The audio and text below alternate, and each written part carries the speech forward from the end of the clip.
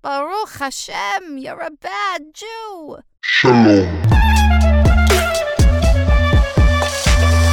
Welcome back to another episode of Bad Jew, the place where there is no such thing as a bad Jew. I don't know if you're aware of that or not, but now you are.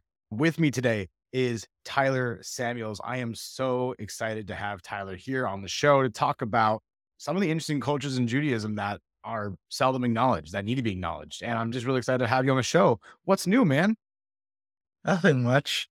Well, with everything that's going on right now, that's what's new, but For sure. Right of entry onto this podcast will be 4-minute Bad Jew Challenge, where you tell your life story in 4 minutes. Are you ready? yes, very much. Excellent. Here we go. Echad, shtayim, shalosh, yalla. So I was born to Jamaican Jewish parents. They immigrated to Canada way back when. And I grew up in Canada in a small town, or it's now a city called Markham. And I was the only Black Jewish kid growing up there, except my cousins. And it was very interesting. I grew up very assimilated, very far away from my Judaism. And when I entered high school, I just rediscovered it. A lot of questions were asked, like how I was Jewish. There was a lot of anti-Semitism. And I realized one day that, I should know more about my heritage, about my faith, my people, my nationhood. And I spent years teaching myself and self-learning. And when I got to university, I had to deal with a lot of stuff going on. And that's what led me to Jewish advocacy. And now I do it full time with Black Jew, where I talk about everything under the sun, especially about Caribbean Jews and the history of Caribbean Jews and Jamaica, where I come from, which is a huge part of me. So that's the biography. Awesome. That was great. Great use of your 4 minutes. Kept it way under, nice and short and sweet. We love that. That was great. And be sure to follow Tyler Samuels on Instagram at Blunt Black Jew. I love the name. It's really funny. Perfect segue from your autobiography, your 4-minute Bad Jew Challenge, which you did so well. Who are the Jamaican Jews? A very small but diverse community of Jews from all over the world. When our community is over 400 years old, and it first started due to the Spanish Inquisition. Like, everyone should know the difference between Western Sephardim and Eastern Sephardim. So most Jamaican Jews, myself included, belong to Western Sephardim. So Portuguese Jews that fled from the Inquisition, most of them landed in Jamaica. And at the time, Jamaica was a Spanish colony that was controlled by Christopher Columbus and his descendants. I'm skipping through the history because it's a huge history. But basically what happened was, in 1655, these crypto Jews found out that the Spanish Inquisition was going to be placed on the island of Jamaica. Christopher Columbus. If I can ask, sorry, crypto Jew. What is that? I've never heard such a thing as a crypto Jew. A crypto Jew is basically a Jew that's assumed a Christian identity, but practices Judaism in secret. Oh, okay. I didn't know that was the word for it. Okay, go on. Yeah, sorry. There are terms for it too. So it's totally fine that most people haven't heard of this term. So basically what happened was, in 1655, the Jews on the island found out that the Spanish Inquisition was going to be placed on Jamaica. Christopher Columbus had died a long time ago. And the reason for this was the Spanish merchants on Jamaica were complaining that the Portuguese were stealing their business, their money, their livelihood. Portuguese was a derogatory term for Jews. And so they wanted to bring the Spanish Inquisition to investigate and set up the Inquisition to investigate these new Christians. And so the Jewish community of Jamaica decided this is too much. We need to take a stand here. So they contacted their Dutch Jewish relatives to ask the Netherlands if they would want to invade. The Netherlands said no. At the time, England and Spain were fighting a war. And so these Jews contacted the English authorities. The English said, yes, sure. And in May 1655, they launched an invasion. The Jews helped them with logistics, intelligence, everything under the sun. And the English quickly conquered the island. And we saw slowly but surely these crypto Jews embrace their Judaism openly and the establishment of a Jewish community. And we see throughout the history of the island of these Jews fighting for their civil rights.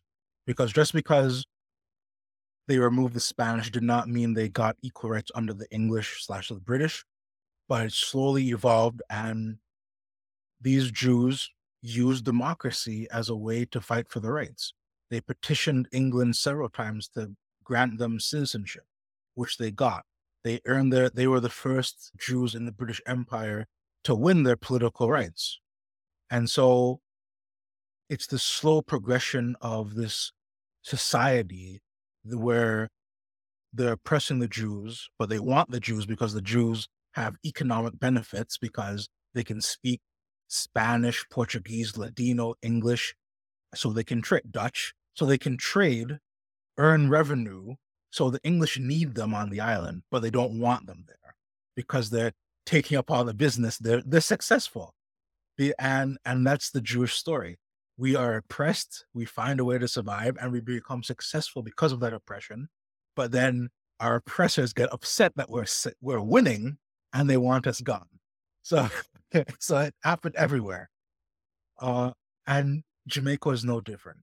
And ultimately, we see by the 1800s, half of the legislative assembly in Jamaica was made up of Jews, and they had to, at one point of the year during Yom Kippur, they had to adjourn the assembly because there's so many Jews that were elected.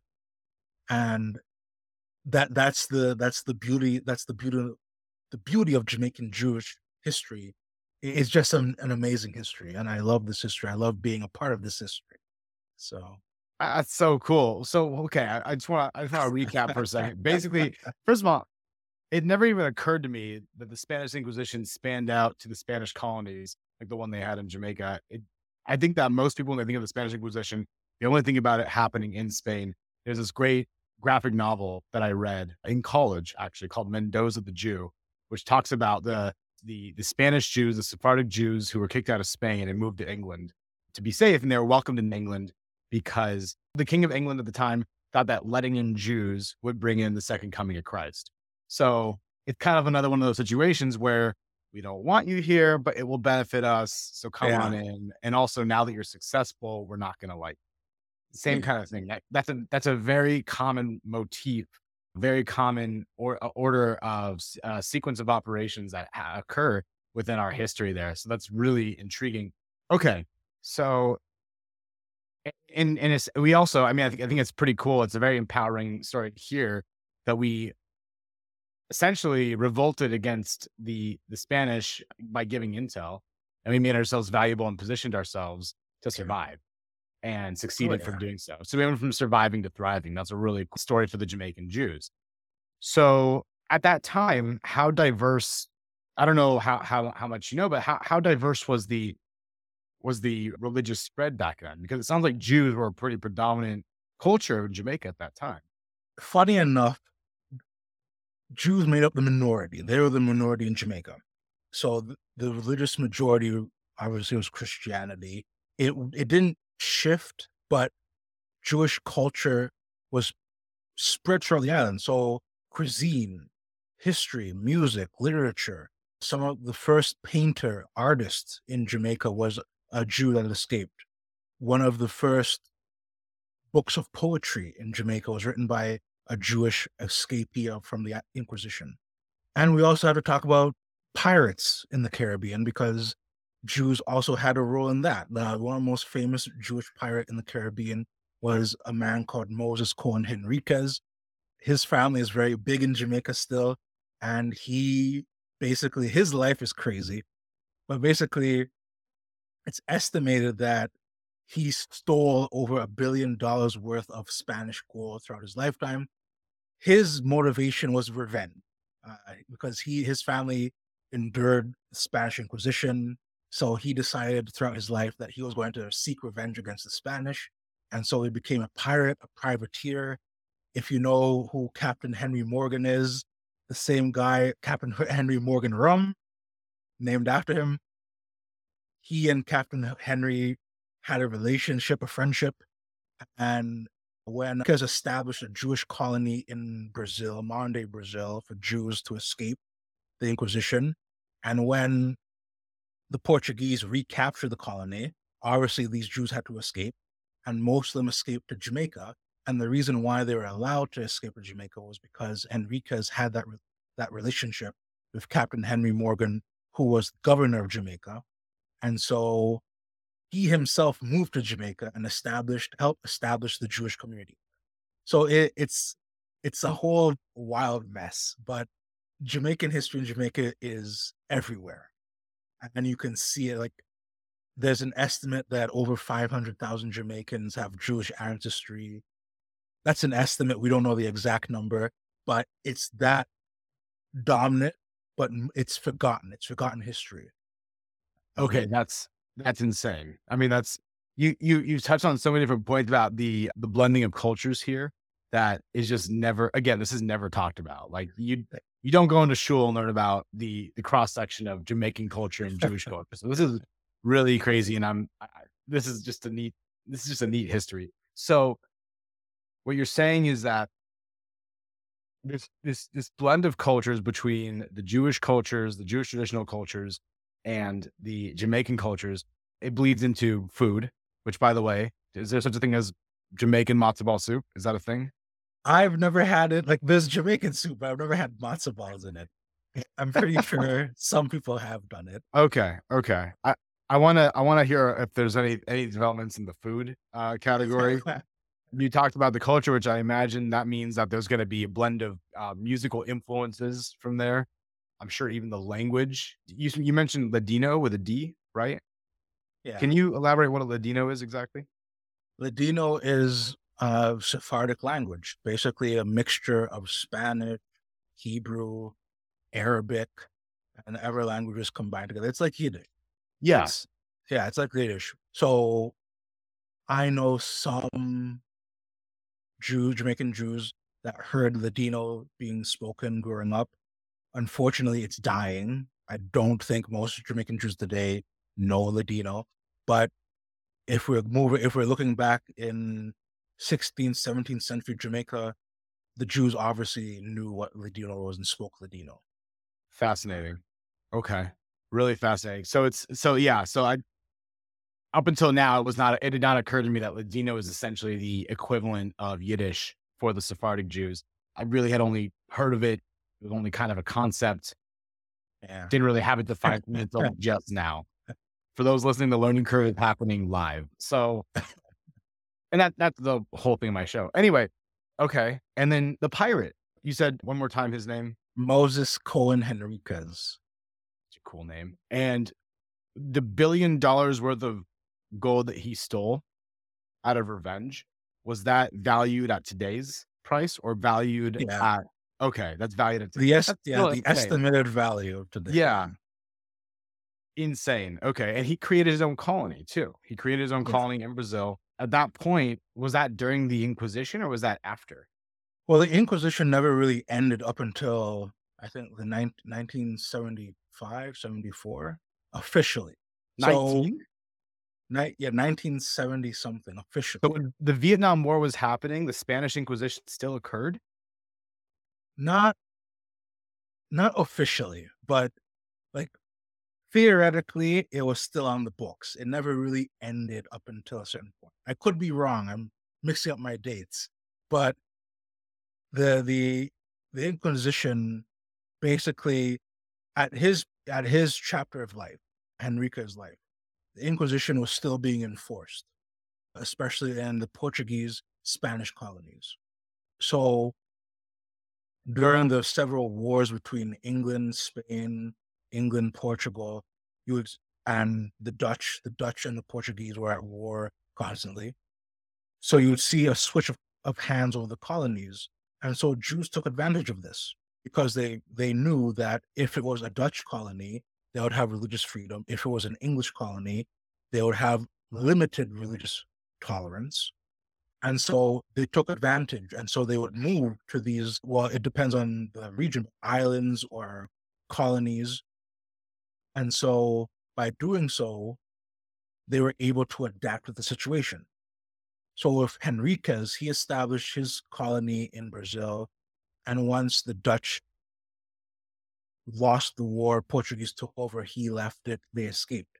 It how I describe the Spanish Inquisition, I describe it as a genocide because that's what it was. It was the entire eradication of the Jewish people on the Iberian Peninsula and the colonies because it was illegal for Jews to move to the colonies to to openly embrace their faith. And we see the records of this, especially on the island of Cuba, because that's where the Spanish Inquisition was based upon. The Catholic Church of the Spanish colonies was based on Cuba.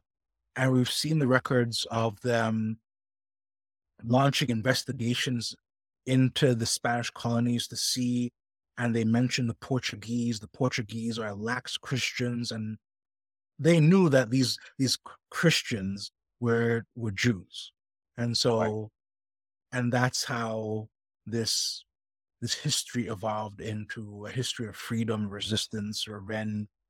So yeah, Pretty amazing. And I mean, like I know that the Inquisition also went through a few different phases. The first phase of it being you can't be Jewish, so we're going to force you to convert, or else we're going to kill you, right? And I know that in that first phase, that was that was like a lot of people opted into converting, which is why there's such a high population of people that are being discovered today in Spain that are actually Jewish, and also I guess also in South America too.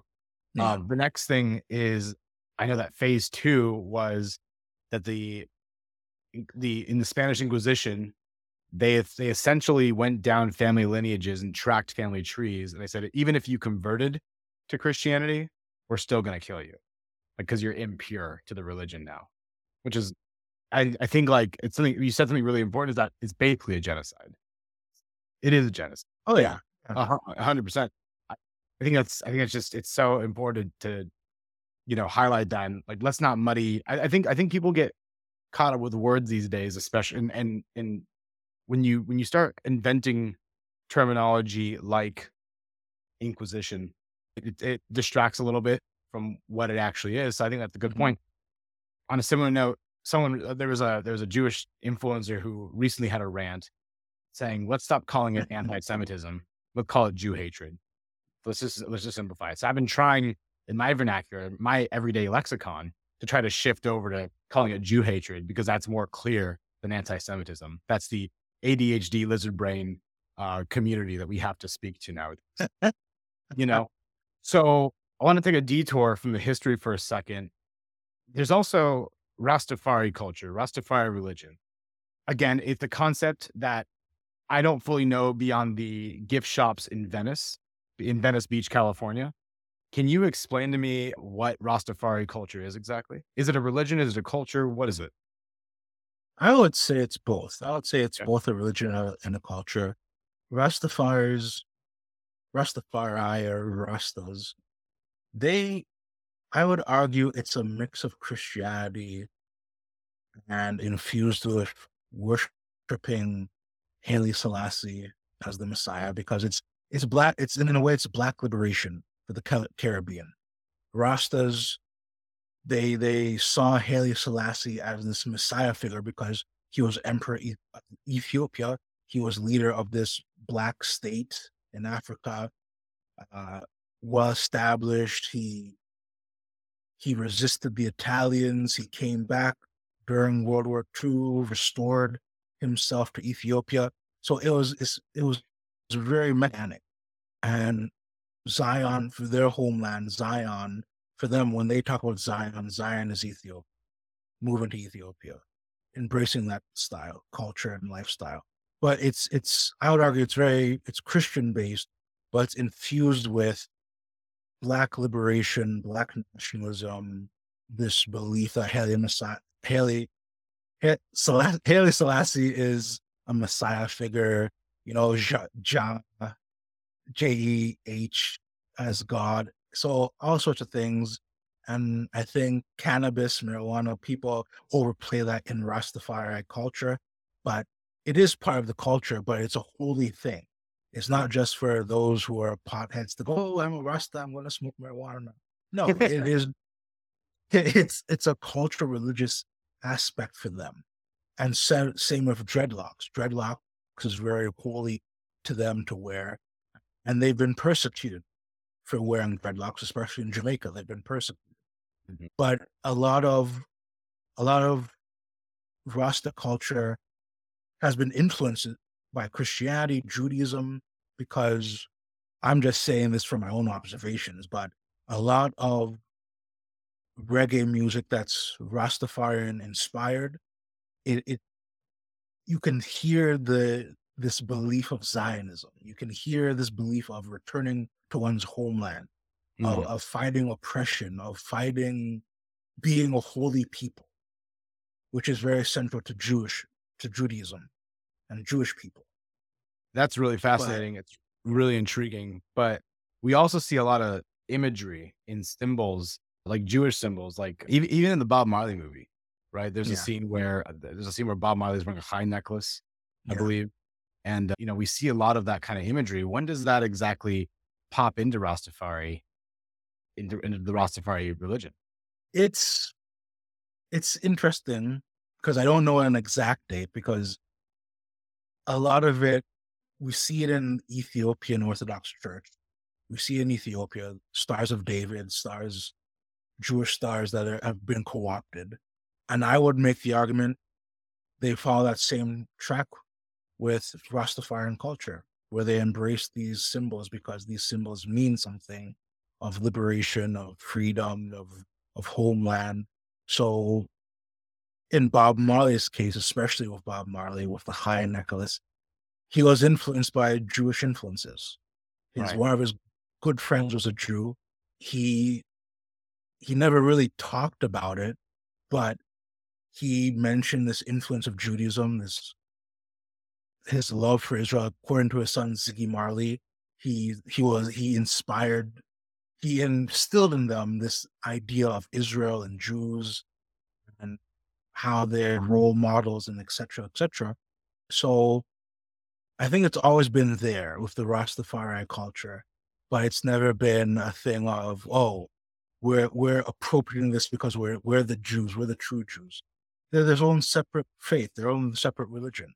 But there's also been influences with that religion. That's amazing. So, and I know, by the way, that Ziggy Marley is now married to an Israeli, which I would too, because Israelis are amazing. But no, I find it so intriguing because you look at some of the imagery in the Rastafari religion, in the Rastafari culture, the Stars of David are being used. And my first gut reaction when I see something like that is, oh, that's appropriation. That's anti-Semitic. And I think that there's maybe a half truth to those statements. But as I've come to, learn that there's actually a deep respect and there's a deep tie, especially with the history of the Inquisition, this bleed of culture that you have and the different descendants and how ultimately cultures have formed and been created. When did Rastafari culture get started though? Oh boy, this is tricky. It The explosion of Rastafari culture was 50s, 60s. It was always there. It was a movement. Mhm. But it really gained attention in the 60s. And then because of reggae music, 50s, 60s, 70s, then you see Bob Marley and Rastafari culture explodes onto the international scene. It was primarily focused on the Caribbean. So, but during those decades, we see the explosion of this belief movement of Rastas and their worshiping of all sorts of things. But I would say I'm not an expert on Rastafari culture. I only know it from the Jamaican viewpoint of, they're cool dudes with dreadlocks who get high, worship Haile Selassie, do all sorts of very interesting things. Sure. Yeah. Thank you for explaining that, illustrating that. Before we end the podcast, I want to ask you a question about your personal experience with being a Jamaican and a Jew living in Canada. You know, You mentioned that there was a lot of, ignorant comments and questions that were shot towards you as a kid. Now that you are putting yourself out there as the blood black Jew, I wanted to ask you, has that changed at all? What has been your experience mending in a culture that is oftentimes seen as white? What's that been like for you? It's been interesting to say the least, because you always get people who don't believe, oh, you can't be Jewish, you don't look Jewish. And, it's out of ignorance because they've never seen what Jewish culture looks like, because we're diverse people. We were expelled, we blended in local communities, we embraced others that added to our community. So we're going to be diverse. We're going to have different colors, different shades. So I still get those comments. I still get people question my Judaism, my Jewishness. I get called traitor. I get called all sorts of things because they cannot correlate that there are Jews that look like me around the world, just like there are Jews that look like you around the world. And they have no understanding of that diversity, and which is sad because Jewish diversity is such a beautiful thing.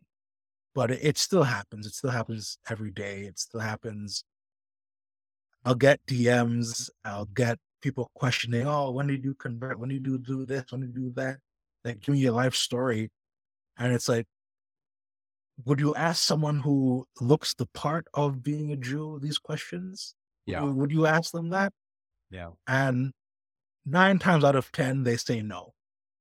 And it's like, what does that tell you about yourself? Yeah.